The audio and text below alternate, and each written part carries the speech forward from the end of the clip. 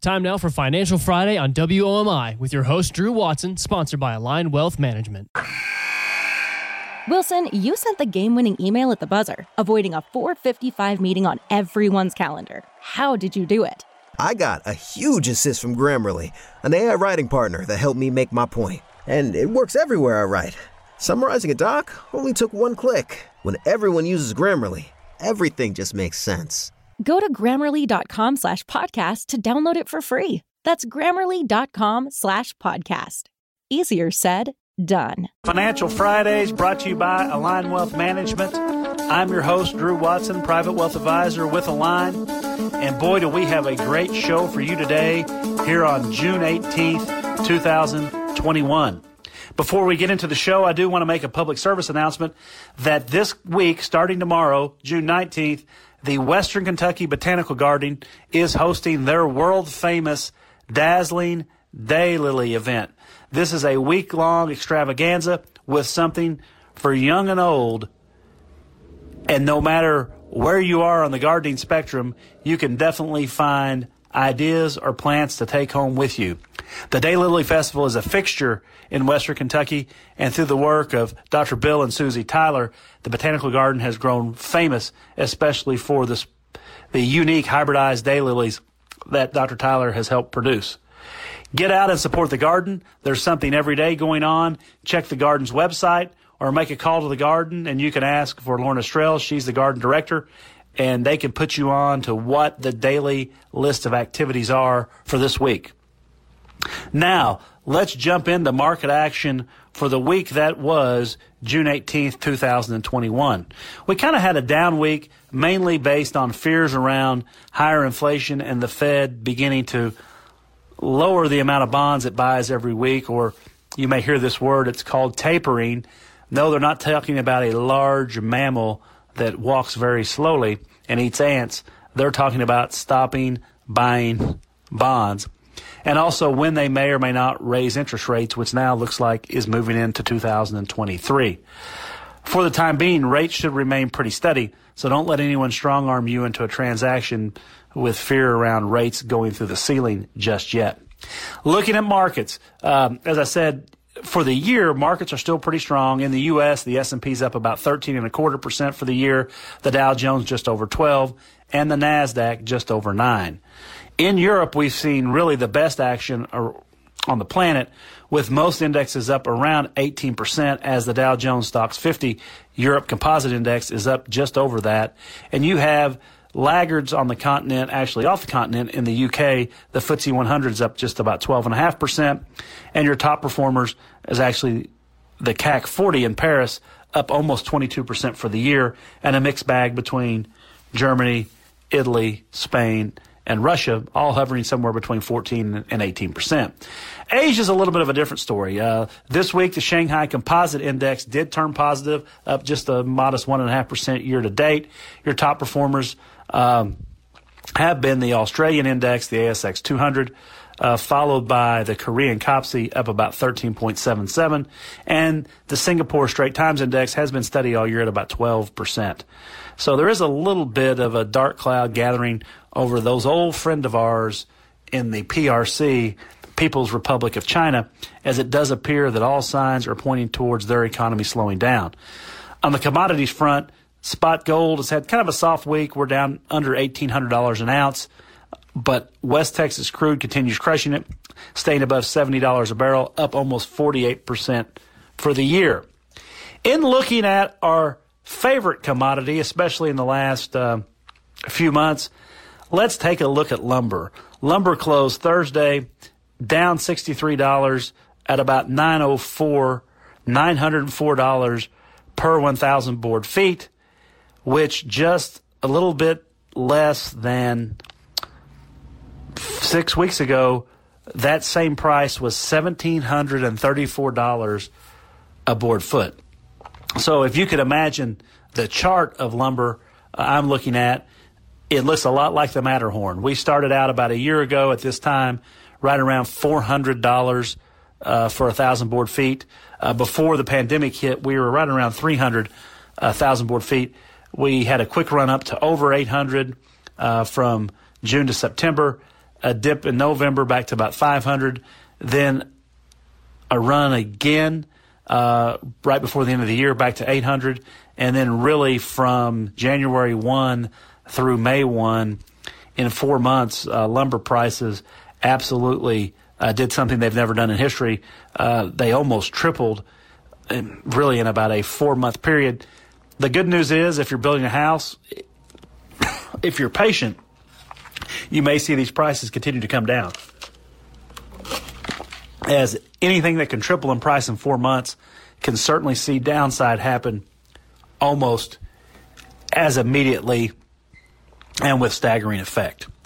The real question for consumers is how long will it take to get some of these lower lumber prices into the hardware stores or supercenters like Lowe's and Home Depot. That is yet to be seen. But it's clear this commodity has traded almost limit down for really almost 2 weeks straight. So we're at about 9 or 10 trading days. I think we've had one up day in the 10, but definitely lumber prices are seeing a tremendous sell-off. When all the smoke clears, without a doubt, I think also we'll get a better understanding of exactly why did lumber prices triple to begin with, and why are maybe prices at the stores staying elevated once the raw commodity price drops. These are all questions that I'm sure will be answered in probably the next 6 to 12 months. And man, do we have a great show for you today. We're going to take a deeper dive into inflationary fears and what the Fed may or may not do, as well as answer your email questions. Keep in mind, keep those questions coming. Email them to me at william.a.watson@ampf.com, and we'll be sure to read your questions on the air. You're listening to Financial Fridays, brought to you by Align Wealth Management, and we'll be back in 60 seconds. What do you want to do when you grow up? When we were young, it's a question we were often asked. As we get older, our passions become clearer, our pursuits become careers, and if we're diligent, we begin to plan for the life we want to live. That's why at Ameriprise Financial, we ask, what's most important to you? Starting with our Confident Retirement approach, your Ameriprise Financial Advisor will ask questions that will help you arrive at a customized plan that can help you realize your goals today, tomorrow, and throughout retirement. With the right financial advisor, life can be brilliant. Call Align Wealth Management, a private wealth advisory practice of Ameriprise Financial Services, Inc., today at 270-684-8424. That's 270-684-8424. Office is located at 2708 New Hartford Road in Owensboro, Kentucky. The Confident Retirement approach is not a guarantee of future financial results. Investment advisory products and services are made available through Ameriprise Financial Services, Inc., a registered investment advisor. Hello and welcome back to Financial Fridays, brought to you by Align Wealth Management. I'm your host, Drew Watson, private wealth advisor with Align. In today's second segment, we're going to take a deeper dive on some investment themes that have gone on the following week. The headlines, as we said at the top of the show, are all about the Fed talking about interest rates, and we're going to take a deeper dive on what has gone on with the Fed and what that's done to markets and your investments over the last 7 days. Coming out Wednesday, the Fed said they're going to leave policy steady, but they've changed a little bit of their forward guidance. The Fed left its policy posture study at its fourth meeting of 2021. The overall tone leaned hawkish, acknowledging the pace of reopening since the May policy discussion. With the Fed funds rate near zero and $120 billion of bond purchases per month left unchanged, the Fed's evolved its forward guidance message in two ways. First, Fed Chairman Powell stated the June meeting served as the, quote, talking about, unquote, meeting, indicating that policy discussions in the second half of the year would be discussions around when the Fed might deem data sufficient for a taper announcement. That means instead of buying $120 billion worth of bonds per month, something less than that. And secondly, the forecast of Fed members reflected prospects for rate hikes in 2023 as the median forecast pointed to a 0.5% or 50 basis point rate hike compared to no hikes in the March forecast. So historically, that's a pretty big move, and that's why you saw earlier in the week the Dow sell off 300 some odd points. I think ended up down 200 down on Thursday as the market is digesting that. So as I expected, the Fed posture reflects a strong reopening and signs of progress in the labor market. The unemployment rate fell from 6.7% at the end of 2020 to 5.8% in May, and a rise in labor force participation as the economy reopens in general. Treasury yields rose in the 5-year sector 11 basis points to 0.89%, reflecting the compression of time between today and the initial Fed rate hike. Markets anticipated a somewhat shorter fuse on rate hikes after the dots in the Fed member survey showed a median of 2 hikes in 2023 compared to no hikes until beyond 2023 in the March forecast. The stepped-up pace likely reflects the visibility on the pace of reopening and the recovery in the labor markets already noted. Fed members' forecast for inflation in 2021 also rose, reflecting the added fiscal impulse on top of the accelerated pace of vaccinations and reopening challenged supply chains and pulled demand forward. Somewhere near 7% GDP growth forecast in 2021 compared to just 6.5% in March. This supports higher inflation this year that trails lower next year as the fiscal impulse wanes and year-over-year comparables become much more challenging. Fed communication around the measured steps ahead aligned with its focus on reaching full employment before considering inflationary factors.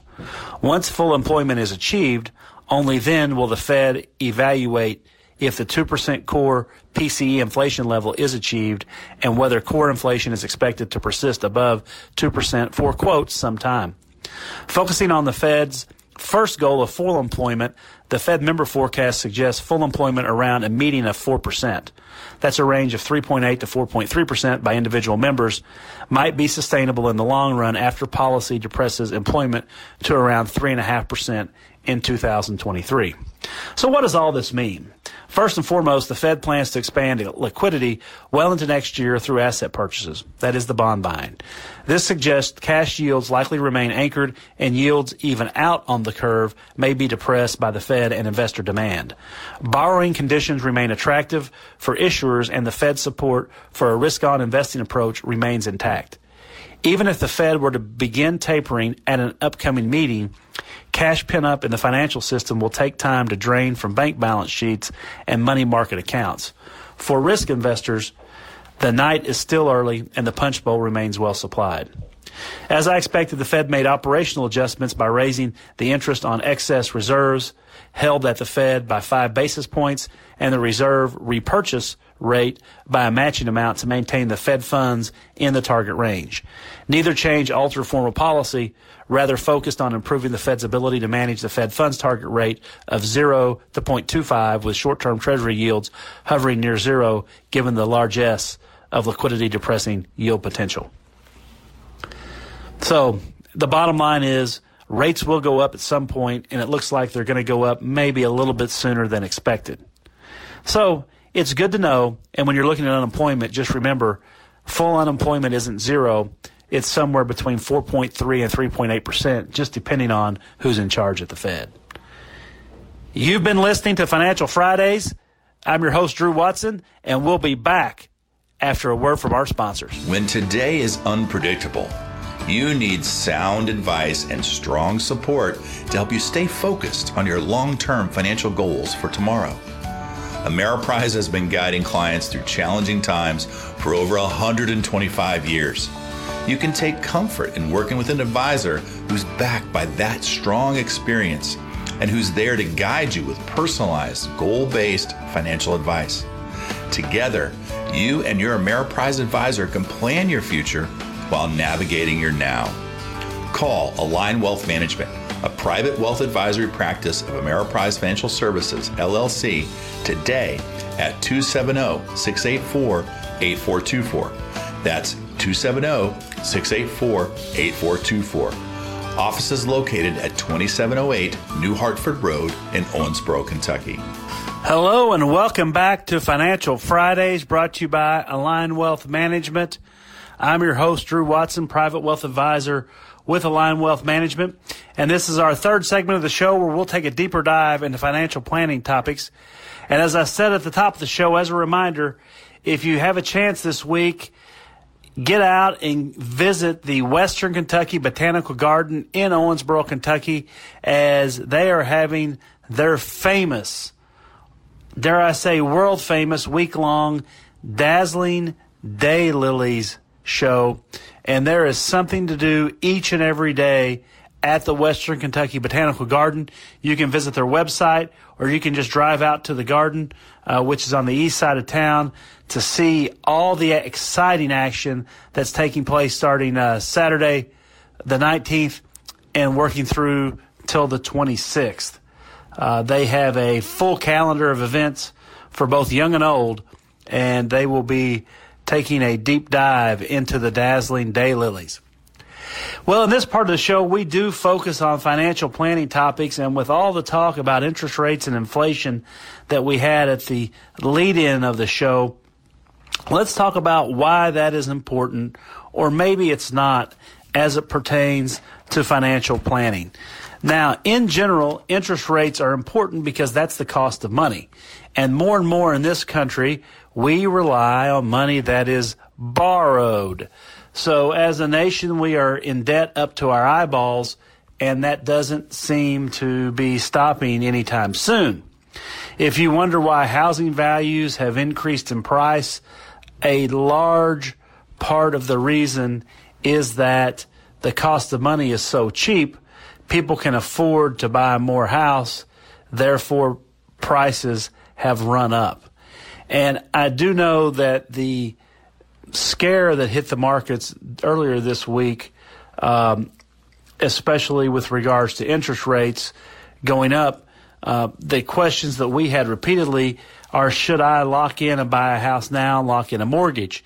Now, keep in mind, when it comes to mortgage payments, I'm in the camp that the amortization schedule or the term of the loan probably is more important than the interest rate. Now, please hear me out. I'm not saying the interest rate is unimportant, but I do think the term may be equally or even more important than the rate. If you look at, and I'll run a couple examples while I've got my handy-dandy calculator. If you did a 3.6% 30-year mortgage for, let's say, $100,000 borrowed, you're looking at a payment of about $455 per month. Given that there is about a 0.60 difference between 30-year rates and 15-year rates, your 15-year rate payment would be something along the lines of $690 per month. So in essence, you're paying right around $124,000 total on a 15-year note, where in a 30-year note, you're paying $164,000. So just quick math, you're paying almost 1/3 more with a 30-year mortgage, and that's all interest, folks, than you would be on a 15. Now, you may say, well, Drew, that payment of $690 is a lot more for every dollar financed than the $455. Yes, it is. It's about 50% more. But look at the interest you're saving, $40,000 over the course of 30 years, and the fact that if you took your same payment and invested it over the remaining 15 years of the loan, even at an interest rate as low as 3%, you're looking at not only having your house paid off, but accumulating another $156,000.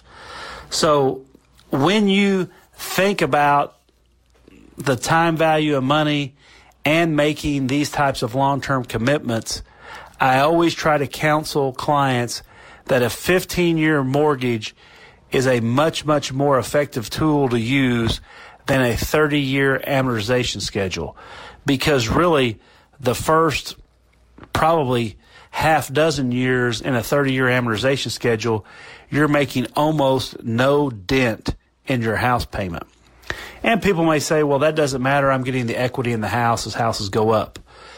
Over the long run, and I'm not talking about the last 6 months, but over the long run, a study has shown if you exclude the zip codes outside of New York City and Silicon Valley, home prices in the United States historically go up by 1% per year. Let me say that again. Historically, home prices in the United States of America, outside of those probably top dozen zip codes, only appreciate by 1% a year.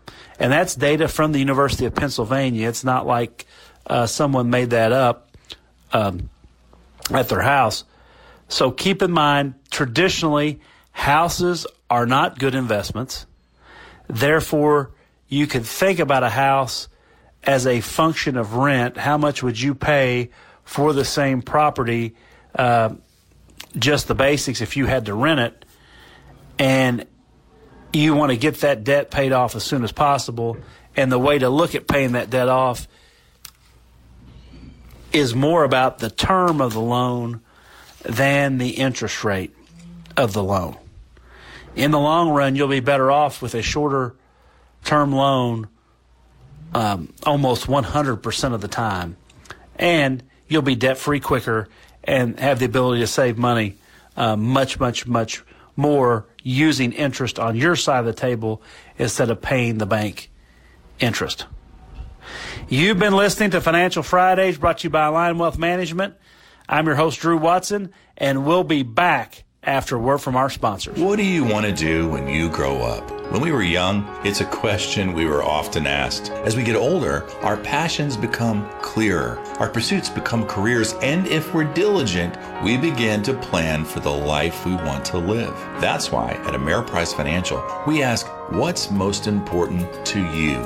Starting with our confident retirement approach, your Ameriprise Financial Advisor will ask questions that will help you arrive at a customized plan that can help you realize your goals today, tomorrow, and throughout retirement. With the right financial advisor, life can be brilliant.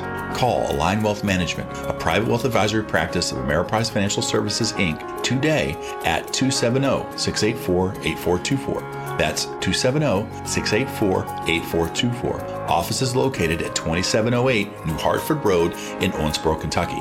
The Confident Retirement Approach is not a guarantee of future financial results. Investment advisory products and services are made available through Ameriprise Financial Services, Inc., a registered investment advisor. Welcome back to Financial Fridays, brought to you by Align Wealth Management. I'm your host, Drew Watson, private wealth advisor with Align Wealth Management. And as summertime is approaching, more and more people are grilling out, and this week's question and answer comes in from a longtime listener concerning budgeting, especially when it comes to cookouts and family meals and family vacation. The question pertains to what is a good amount or a normal, quote-unquote, amount of your budget that needs to go to food, and when you're having a big family cookout, what is a tactful way and a financially responsible way to share the cost? So let's dive into this question a little bit deeper. First of all, there is not a quote-unquote normal budget amount for food because no two families are exactly alike. Specifically speaking, it's a lot different for two people to eat than, say, a family of a husband and wife and 4 kids. Especially, there's a difference if you have 4 growing boys versus just a mixed family of boys and girls. You're probably going to be going through a bag of potatoes more frequently than even weekly. if they're eating some meat and potatoes or fried chicken and potatoes every night. So let's start there, that there is no quote-unquote normal, but as it pertains to your normal food budget, I think it is a good idea to separate what you're getting into a couple of categories, and that way you can help manage your finances maybe with a more fine-tooth comb. First and foremost, category one would be the essentials. This would be your proteins. So are you buying, red meat, chicken, pork, fish, turkey, etc.? And that way you can have an idea that what you're spending on your proteins under the essentials. Also in essentials would be vegetables. That's all the fresh vegetables or canned vegetables you find in the grocery store. And finally, some starches. This would be potatoes, rice, pasta, etc. Now notice, in the essentials, I did not put down, let's say, bottled water, because as far as I know, all the listeners here that can hear me have tap water that runs into the house. So bottled water, sodas, alcohol, that's going to be in the non-essential part of your budget as it pertains to food. Also in the non-essential part, I would put down, your sweets, so desserts, cookies, ice creams, etc. I should have mentioned that dairy, milk, sour cream, cottage cheese, butter, and eggs may be in your dairy section under essentials. But if you start looking at your grocery bills and separate the essentials from the non-essentials, one really good financial planning hack is when your non-essential expenditures exceed your essentials, that's a time to reevaluate your budget, because that means you're spending money on items that you really don't need as opposed to items that you do need for daily life. Of course, tobacco and other things like that would be in the non-essential category. So that's one tip on what I would consider to be a normal budgetary evaluation of what you're spending on food. Now, when it comes to family outings and such, I think planning and communicating ahead can help stop any hard feelings that may arise. For example, traditionally, when people have these type of outings, it should be agreed upon before you start who is going to supply the main protein, because typically that's the most expensive piece of it. Sometimes, just because it's more convenient, the hosting party will supply the proteins, and each associate member may be responsible for bringing a starch, a dessert, a vegetable, or drinks. If you really want to try to equalize the expense across the spectrum, the person that supplies the protein should be limited to that only. Other more expensive non-essentials that might go into any type of family outing, such as alcohol, that could be split among the people that are not supplying the protein in an effort to try to keep costs the same. Now, if you're part of a family that wants to make sure everything is even Steven down to the last penny, the best thing to do would be just to set a budget and say, for this event, we're going to spend $300, for example. If there's four families coming, everybody puts in $75, and the groceries are bought and used on that spend. That's one way to make sure things go off without a hitch and there's no hard feelings, and everyone has been dealt with on an even-handed and just manner. Keep in mind, we need food in our bodies each and every day, but think about those essential categories versus non-essential categories as we move forward. One other point, I did not mention dining out. Within a good household budget, dining out is a category that most people will consider to be entertainment. Along with dining out and entertainment, concerts, sporting events, etc.